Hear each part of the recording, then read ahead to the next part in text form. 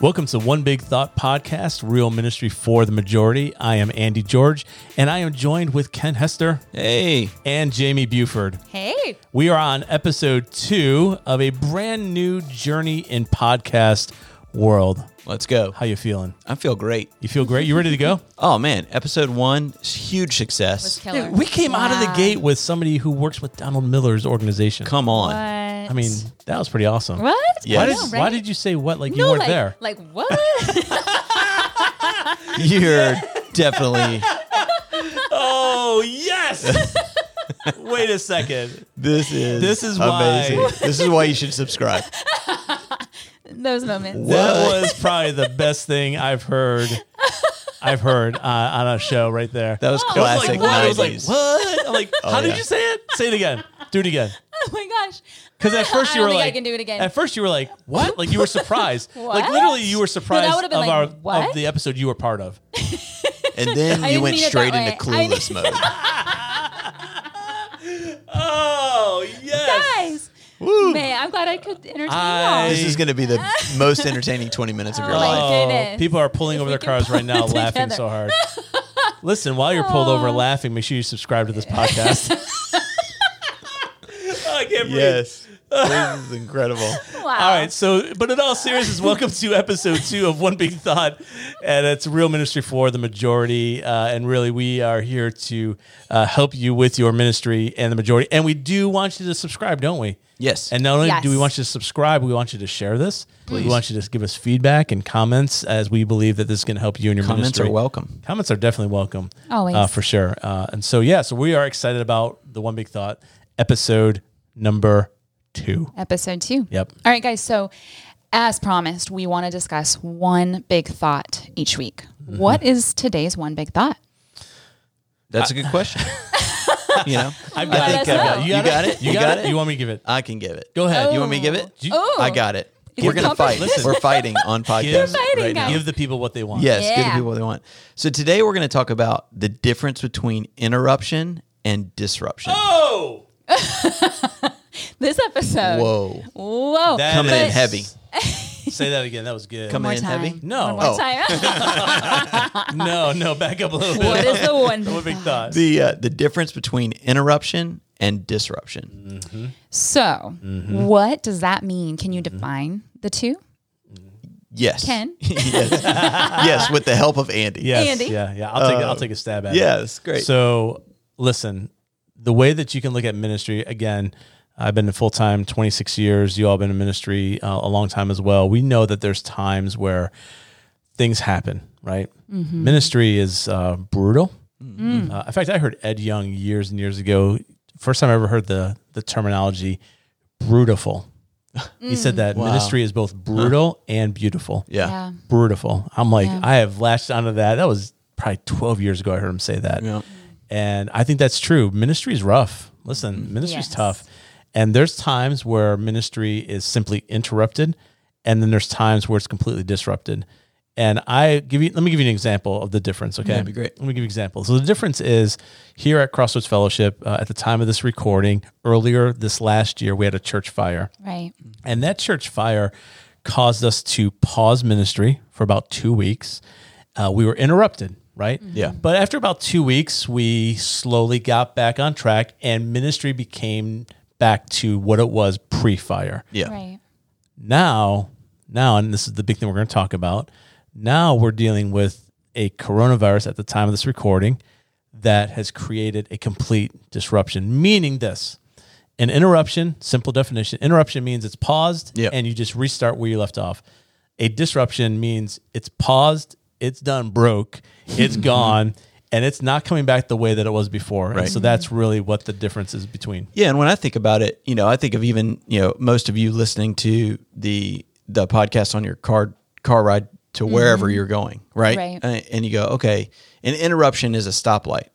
Right. So you're going to, we all got stoplights. You've got to stop. But as soon as it turns green, you're Right. going on about your business. Yep. A disruption is an accident. Yeah. Yeah. So you Or a detour, you might have you know? to get a new car, right, because of the accident. So you're like, okay, now that's a complete disruption in my day. That's a Yeah. complete disruption in my life. I've got to start over and start something new. Yeah. Yep. completely Yeah. different. So that will help you. So the one big thought today is how do you actually work through an interruption or a disruption, and especially what we're dealing with right now. Yeah, yeah. So you kind of mentioned it at the time of this recording. We're facing COVID as a nation. Still, Still. we're about 8 months into COVID at the moment. Yeah, and you kind of already touched on this. You see COVID as more of a disruption. I let me just stop here for a moment. I 100% everything in me believe that COVID is a disruption. I don't think it's an interruption. I don't think that it's a just a pause. I think it's a complete disruption. Yeah.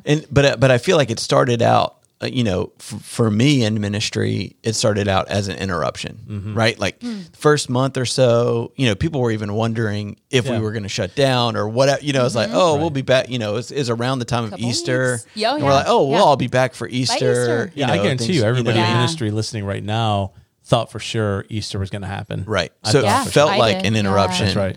And if we continue to treat it like that, then we might miss out, basically, is what you're saying. Yeah, I do. I think that we have to be careful. I think that there are some people who are listening to this that they feel that it's just a 7 or 8 or 9 month interruption, and they're just going to start back where they were before. Right. I just don't see that happening. Yeah. I don't see that happening. I think that this has been a complete disruption to our ministry, to our way of life.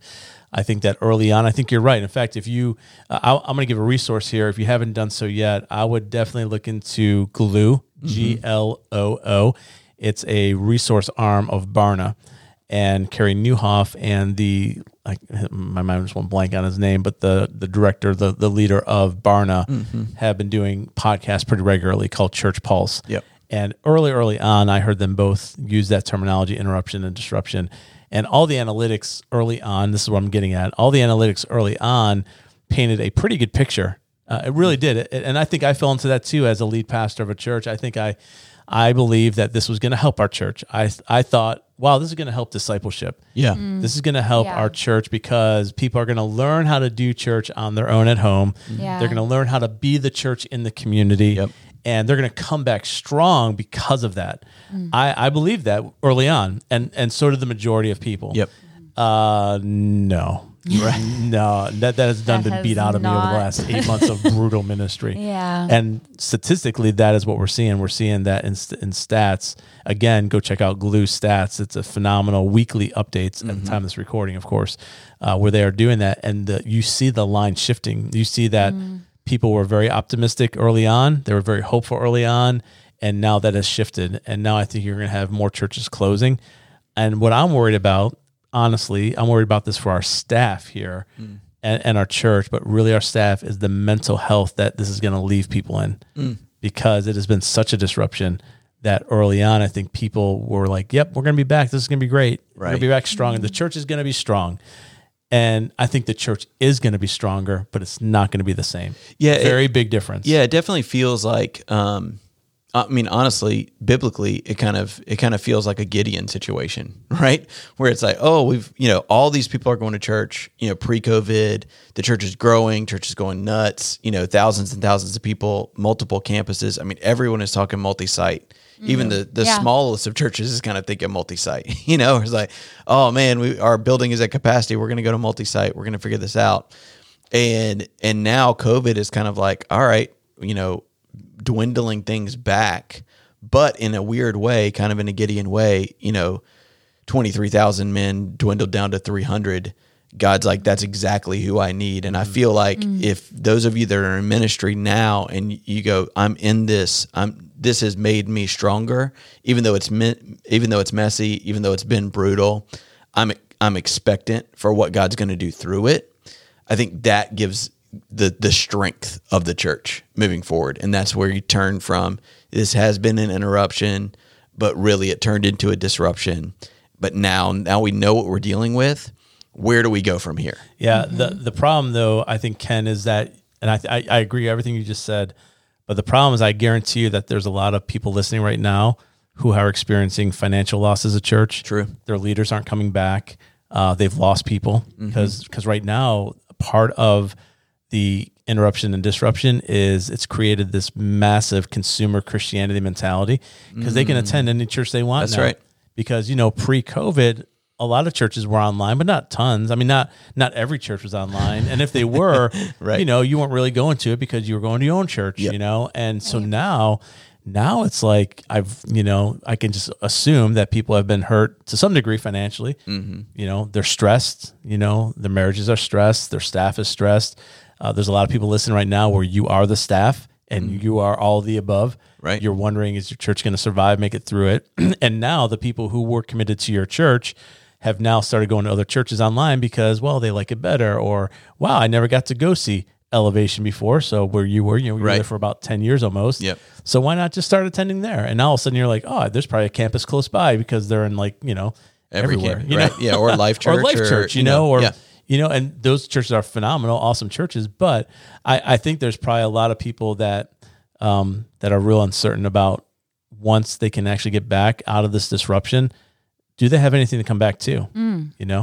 Yeah, that's a really interesting question. So, Yeah, not to be a downer, by the way. I know. Yeah, Jamie, help us turn this thing around. Trust me, we're Bring gonna. up the Yes, hope. yes. Are we bringing up the yes. hope level now, Let's guys? bring up the hope level. Okay, so, when someone's experienced a disruption in their ministry, in their life, how do they get back to normal? Mm-hmm. Is there normal for them to get back Can I to? answer this one first? I don't know. He's Where are you taking chomping us? at the Yes, bit. go ahead. First, I'm going to break you down. Uh-oh. I'm going to bring you down real low. This is supposed to be the hopeful section. Yeah. Yeah, but I gotta bring it down to reality Okay, first. yes, for sure. For So sure. this is Let's what I be used to real. do. I'm ready. Yeah, this is what I used to do to my interns. I'm gonna break you, We don't suggest this, by the way. and then I'm gonna make you into the man and woman that God created you. How'd that work out for you? Hey, we got several on staff. There you That go. is We true. do. We actually That have is several on true. staff, so apparently it worked. there But might like be it. something I don't to know what that. happened to the other ones. Yeah. I think So how do we get back to normal? All right, here's the deal. You don't. Yeah. You don't. I'm being completely honest right now. There in our field, in our world, I don't think there is a normal. I don't think you do. But that's not bad. That's not Yeah. a bad thing. Yeah, I agree with that. That's not a bad thing. So I think to answer your question is how do we get back to normal? You don't. You create a new normal. That's better. And that's where the hope comes in. The hope comes in the innovation of understanding, God, if you brought me through it or to it, you're going to bring me through it. That God, you're not surprised by any of this. And perhaps there's some stuff that we needed to not do again anyways. Right? Yeah, it gives you an opportunity to reevaluate. Yep. Yeah. Maybe you shouldn't have been, maybe that form of ministry you were doing was just old, the message is the same, but the method has to change. And I think that probably a lot of people listening to this is an opportunity, a hopeful opportunity for you to actually reimagine your church and your ministry. And I'll talk about, I'll give you the reality of us in a moment about what we're going to be doing. Yeah, I think too, normal is often what's familiar, but it's not always what's best. Right. So Right. it's like, oh, well, I'm just going to always I'm going to drive to work the same way that I've always driven to work.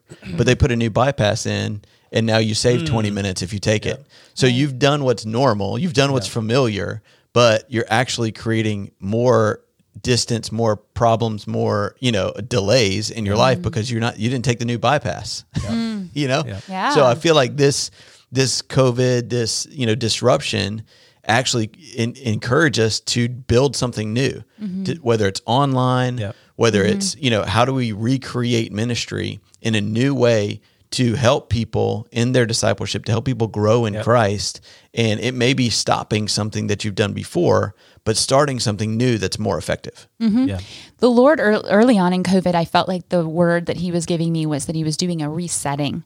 And for some reason, the term new normal, can we retire the term new normal? Yes, please. I have disliked that term, but what you're saying makes so much sense. Like I would prefer a term like a fresh normal or like he's wanting to do something new. He's wanting to do something fresh. And I can get behind that. Yeah, fresh start. Yeah. It's a fresh start. Yeah. A resetting.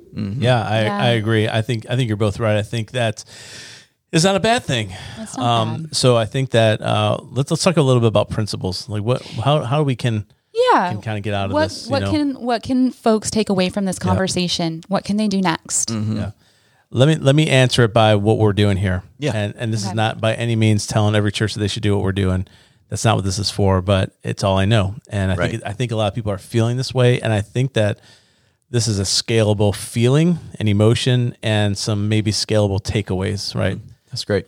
So I had a conversation with some of our staff. I think some of you were in that meeting actually about a week or so ago. And one of our staff leaders, who leads a pretty big part of our church, was very discouraged. And they were very discouraged because of the numbers and all that stuff. They just, they weren't seeing people coming back to the building, right? So we've been open now in a hybrid mode, and we got maybe 30% of people coming back to the building, something like that. Right.